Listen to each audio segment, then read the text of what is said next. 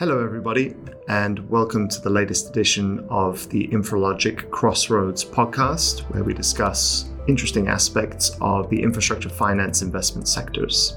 Today, I welcome our guest, Chris Stott. He's the CEO and founder of Lonestar Data Holdings, a company which is investigating the possibilities of deploying lunar services. We're talking about space technology today in the telecom sector. Chris, thanks for joining the podcast. Oh, Jonathan, thank you very much for having me. Pleasure to be with you today. I don't think I've covered in my role in the 9 years with the company data centers which are based in space. We don't cover a lot of space infrastructure, but it's certainly very interesting, and I can see that there's a lot of movement in that direction.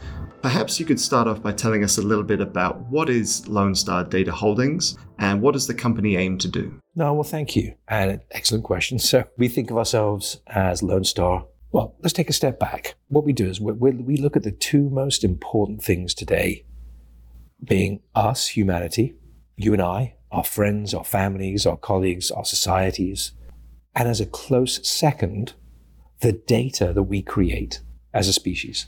And we look at the importance of that data to our technological civilization.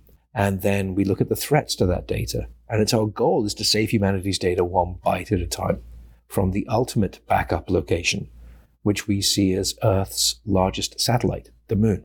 And do so leveraging satellite communications technology, information technology, and bringing the best of Silicon Valley and the space sector together to do this, to accomplish this.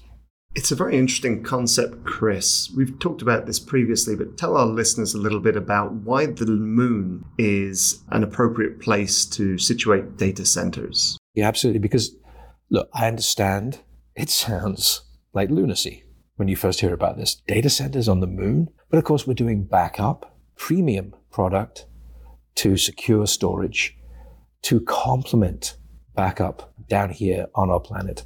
So we were approached back in 2018 by a series of customers who came to us with a very unique problem set. They said, we must secure and store our premium data. It's regulated data. We operate internationally.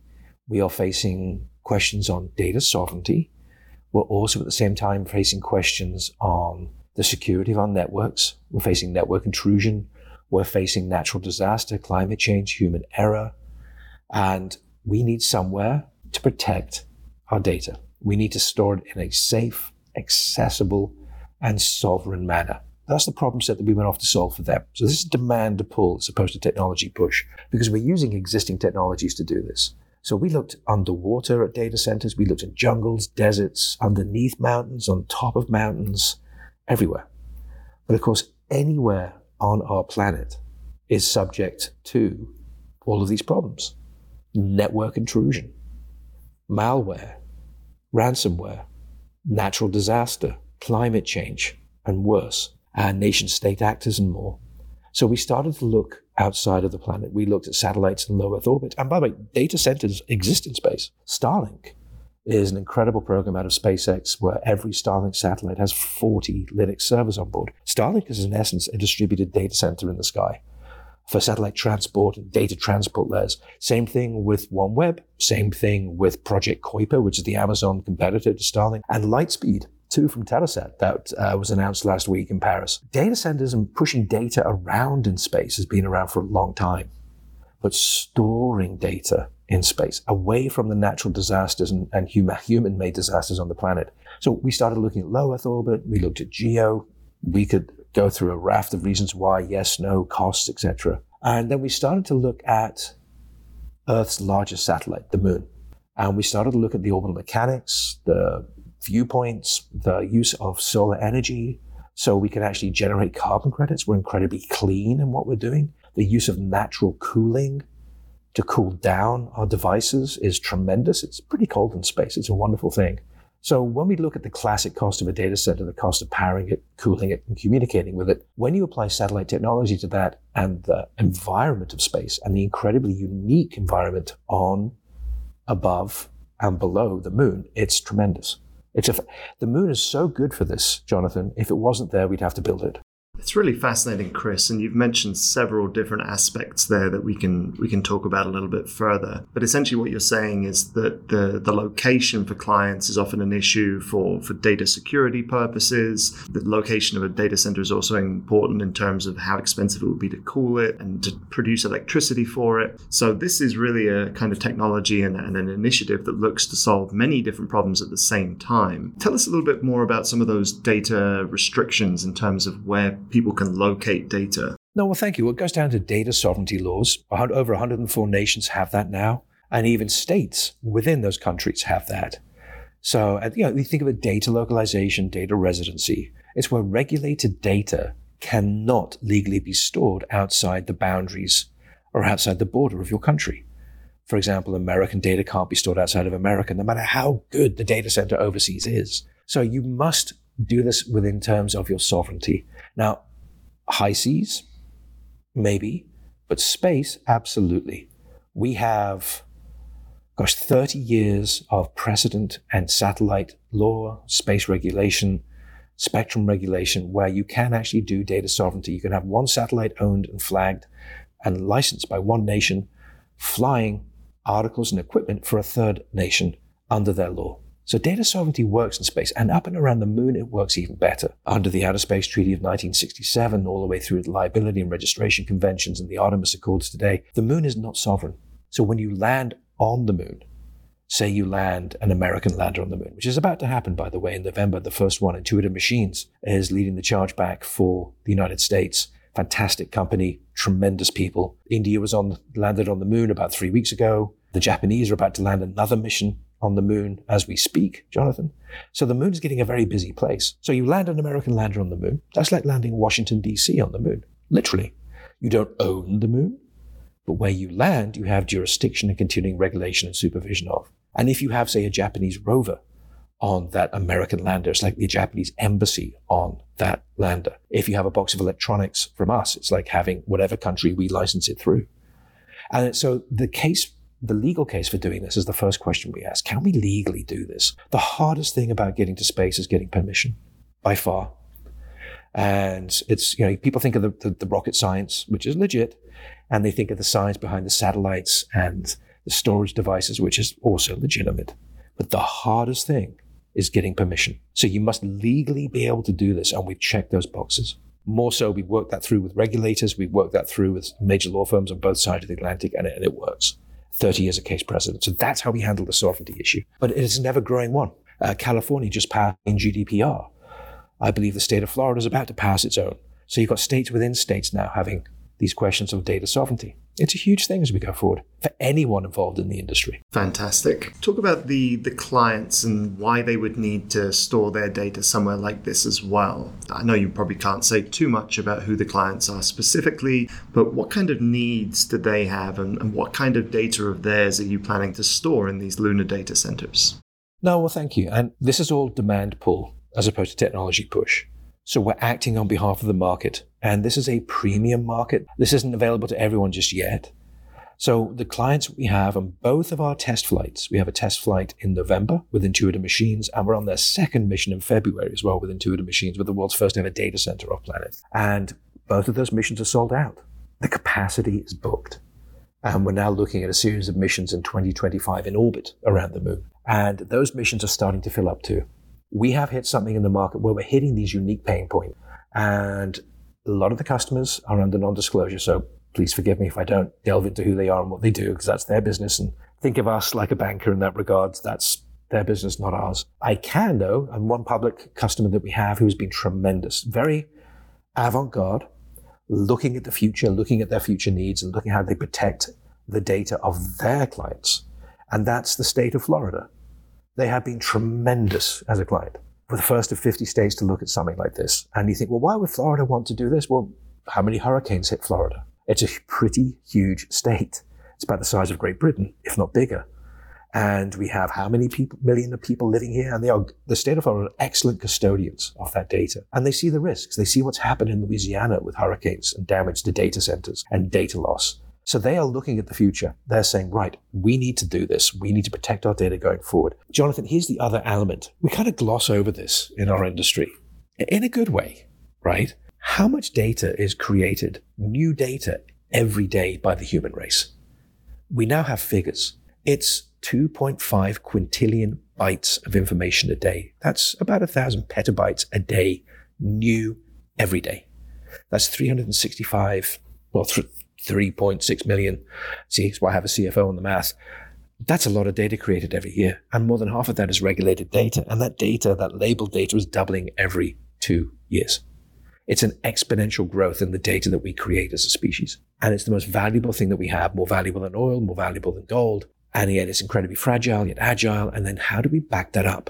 And by backing it up off planet, we do something that the dinosaurs could never do. As Larry Niven said, the dinosaurs became extinct because they didn't have a space program. We've never had this opportunity before. We've never been able to do this. It's only because of the Artemis missions and this huge return to the moon by America and its allies, by Russia and China and their allies. Sadly, Team Tyranny, we call them. But Team Freedom is quite the package going forward. $93 billion worth of investment in infrastructure. And Lonestar, we see ourselves as a customer, a user of all of that infrastructure. You know, we're like an airline. We don't build the plane, but we buy it. We don't build the engines, but we use them, and we lease seats on board. We lease capacity. Same thing like a satellite operator. We don't build the satellites, but we buy them. We don't build the rockets, but we buy them. And the space market is now at that stage for lunar services. It's incredible. But it's a great backup. Imagine it. You look up in the sky every night and you see the moon, and you know that your data is safe up there, and you can physically see it like a satellite. You touched there on a few of the technological aspects of it, the satellites and the launch missions and things like that. Talk us a little bit through the technology that you'll be utilizing. I think on your press release that you put out back in March regarding the recent funding round, you had an image that looked something like a refrigerator on stilts standing on the moon. So what does a lunar data center look like? How big is it? What kind of infrastructure does it need to survive on the moon? Oh, Jonathan, shame on you. That is the beautiful Nova C lander from Intuitive Machines, granted with their permission. And that's an incredible lunar lander in itself. Yeah, so we attach as a hosted payload to the lunar lander. And these landers provide power and communications and thermal management. Our payload itself has thermal management. So in data center terms, think of the lunar lander as the gray space. Or think of the satellites that we're getting ready to procure to go in lunar orbit as the gray space of a data center that handles power, thermal management, communications. And then the white space is our payload. Those are our racks, for want of a better word. And so, we're using SSDs, no moving parts, high capacity SSDs, space qualified. And you see SSDs in space. Well, don't forget the Mars helicopter, as we speak, is flying around in a tremendous radiation environment on the surface of Mars, using a Phison SSD, I think about 1 terabyte on that one. And we're running on a Snapdragon chip running Ubuntu Linux. And this is the most amazing thing. We start to take all of the advances in information technology, in data centers, in IT, in software and equipment, and we start applying that for use in space. Wow, it is an exponential leap forward. It's actually highly disruptive because normally in space, we're very conservative. And we're conservative too, don't get me wrong. But the idea being that, oftentimes, like the Mars rover that's at the moment is running on a 2003 MacBook chip, an old Intel chip, right? And so that's quite advanced. The advances in information technology haven't quite made it to space yet. And we are riding that wave of innovation. And it's tremendous for us because it means, for example, our flight in February, this is the first ever data center off planet. We are operating a microsemi polar fire chip, now made by Microchip. It's an FPGA field programmable gate array. And we've got that running 8 terabytes of storage from Phison. That's our payload, with motherboards and everything else, built for us by a company called SkyCorp, who've done a tremendous job for us. That will be more than 10 times the capacity that NASA's ever flown in its history. What about the energy source for these data centers once they're on the moon, once they've landed safely and they're in position? I would assume it's solar energy? Yeah, it's that massive ball of fusion in the sky, which cracks me up, by the way. People go, oh, fusion power isn't possible. I'm like, have you looked at that big orange thing in the sky? That's fusion. And that's where we get our energy from, as does every single satellite and space station in space for the last 60 years, bar a couple of nuclear things from the Russians, right? So we're solar powered, and solar power and battery. It is actually technically a tier 4 for the Uptime Institute. We have 2 sources of independent power. And as we go forward in the future, NASA and others are repeating what was done during the Apollo era and putting radio thermal electric generators, RTGs, up there, which will work through the lunar night. The Chinese have an RTG running at the moment. They've been active on the south lunar far side for 1,760 days continuously now. People forget that they landed in January 2019. The little rovers and doing stuff and doing great science, but they're there. And that was Chang'e 4 mission. They've got Chang'e 5 actually brought things back from the moon. So it's a very active place, because what we're realizing is the Earth-Moon system, our entire economy on our planet, reaches out into space and is connected via satellite, and it's now reaching out to the moon as a natural extension of the global economy, because we can provide services to the global economy leveraging the unique advances of our largest satellite, the moon. So you mentioned the energy part there, and I'm thinking again about the physical device that you've got situated on the moon at this point. Talk to us a little bit about the connectivity with Earth. Some of our listeners might not be too familiar with the speed to transfer data from satellites to Earth and then from the Earth to satellites to the moon. What's the kind of data connection like with the moon, and how is that going to work with the data? I would assume that this is probably going to take a little bit longer than your edge data center around the corner, so you're not going to be storing your TikTok videos and your YouTube videos there. Oh, absolutely. No, we're not doing hot data, so no one's doing microsurgery or playing video games with what we have. This is premium storage, what we call bright data versus dark data. This is accessible storage 24/7, and it is 400,000 kilometers away, so it's an 800,000 kilometer round trip. And so latency is actually our friend. We love latency because it helps us with encryption. It means we're not using TCP/IP. And now, look, so Jonathan, listeners, let's send a signal to the moon, have it processed and returned to us. Okay, you ready? Okay, got the stopwatch going. Okay, let's go. I'm going to hit send, and here we go. Send 1, 2, 3. Boom. We're done. We've sent a signal to the moon. It's been processed, and it's come back in less time than it takes Netflix to turn on the movie for you. Yeah, it's 1.4 seconds each way. That's the propagation of a radio wave in a vacuum. That's the latency. It's very quick, right? And it's so a long way away, but very quick. But it means that we're more secure. And we're using radio spectrum for the first ones. These first missions with Intuitive Machines. And there's other providers going back to the moon. There's Firefly, there's Astrobotic, there's Draper Labs working with iSpace. There's a whole bunch of these people as part of NASA's Commercial Lunar Payload Services, CLPS program. It's a small program, 2.8 billion here, $1 billion there, right? We're soon talking real money. But it's a fantastic program that NASA has to commercially take things to the moon. Same way SpaceX commercially takes people to the space station. And by the way, SpaceX and Blue Origin, Jeff Bezos' company, won contracts to build lunar landers. And this week, SpaceX successfully tested the engines of their lunar lander, which is much bigger and involving Starship and incredible things as they go forward. So everything's changing. So radio spectrum to the moon. These first missions, these test missions that we're doing, we're just one of many payloads on board these incredible missions that Intuitive Machines and others are flying for NASA. And they're using some S-band. So it's a thin pipe backwards and forwards to the moon, similar to what they had during Apollo, maybe slightly better. But as we go forward with our work, we have our own ITU filings, International Telecommunications Union, the most powerful organization that Dan Brown has yet to actually write a book about. They look after all global telecoms, an incredible organization of filings and standards and priority of nation states working there to make sure there's no interference in signals. A fantastic group of people at Geneva. We have filing for Ka band, X band, and S band. So as we go forwards in our 2025 missions or 2026 when we do this, we're looking at about 8 to 12 gigabits per second continuously each way, 24 hours a day.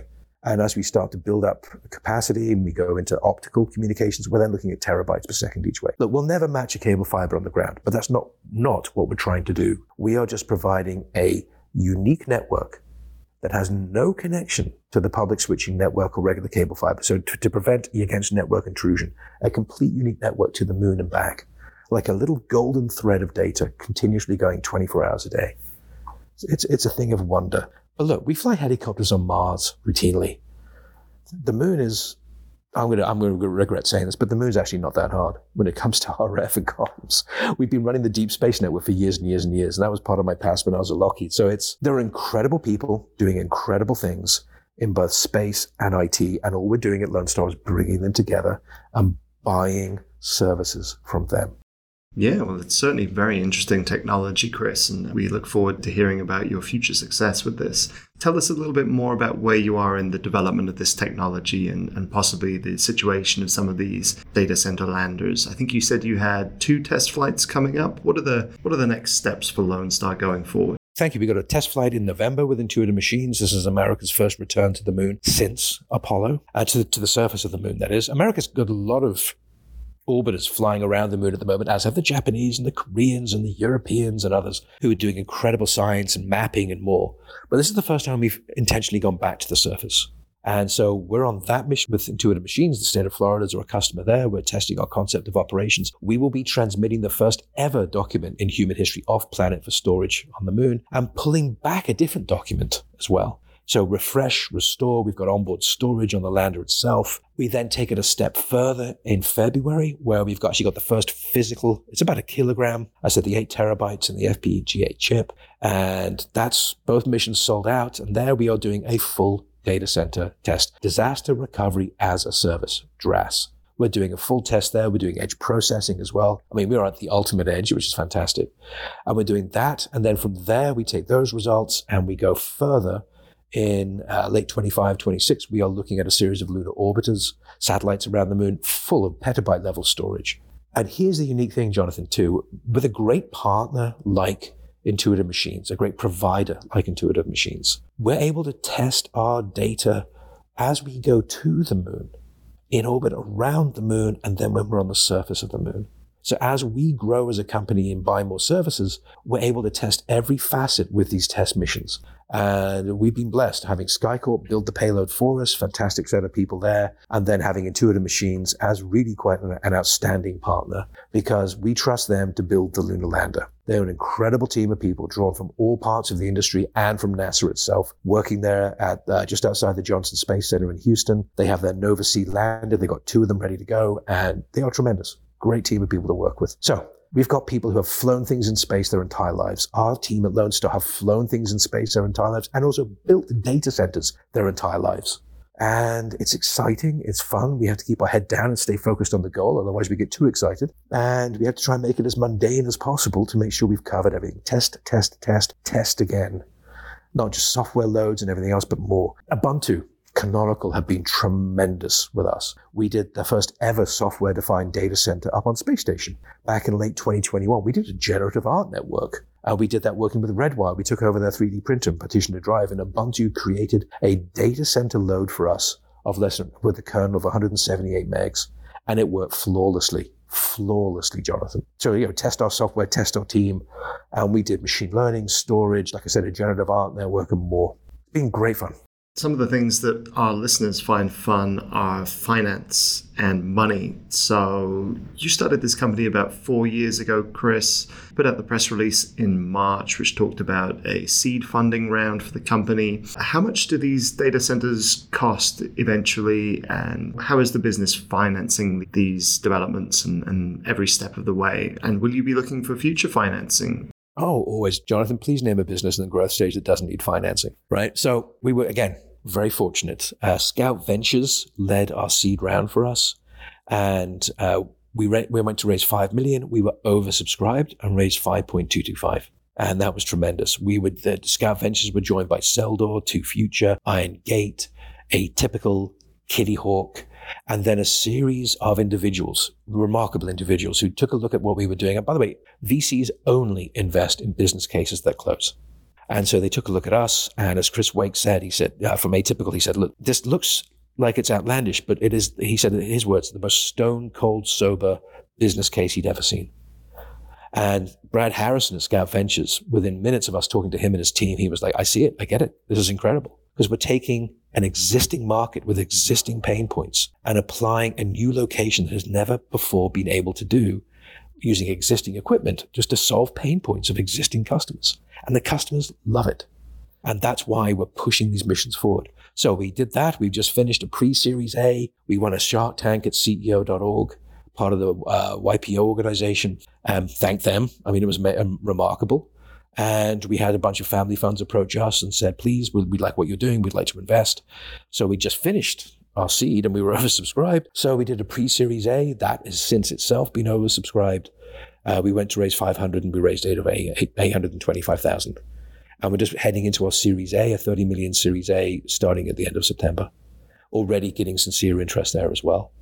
And what about the cost of the data centers themselves? How big are these things, and what does it cost to put one together and then ship it to the moon? If you look at a classic data center on Earth and you were thinking, oh my gosh, I've got a building and I've got all this equipment and all this stuff, that's not what we're doing, right? So for us, a data center is the storage, the compute, and then the infrastructure around that of power, thermal management, and communications. And so we're looking at a classic satellite deployment, a classic lunar lander deployment. And what you'll find is that when we go big, when we get up to the exabyte level stage and more, we have a different set of costs because we're looking at launch vehicles.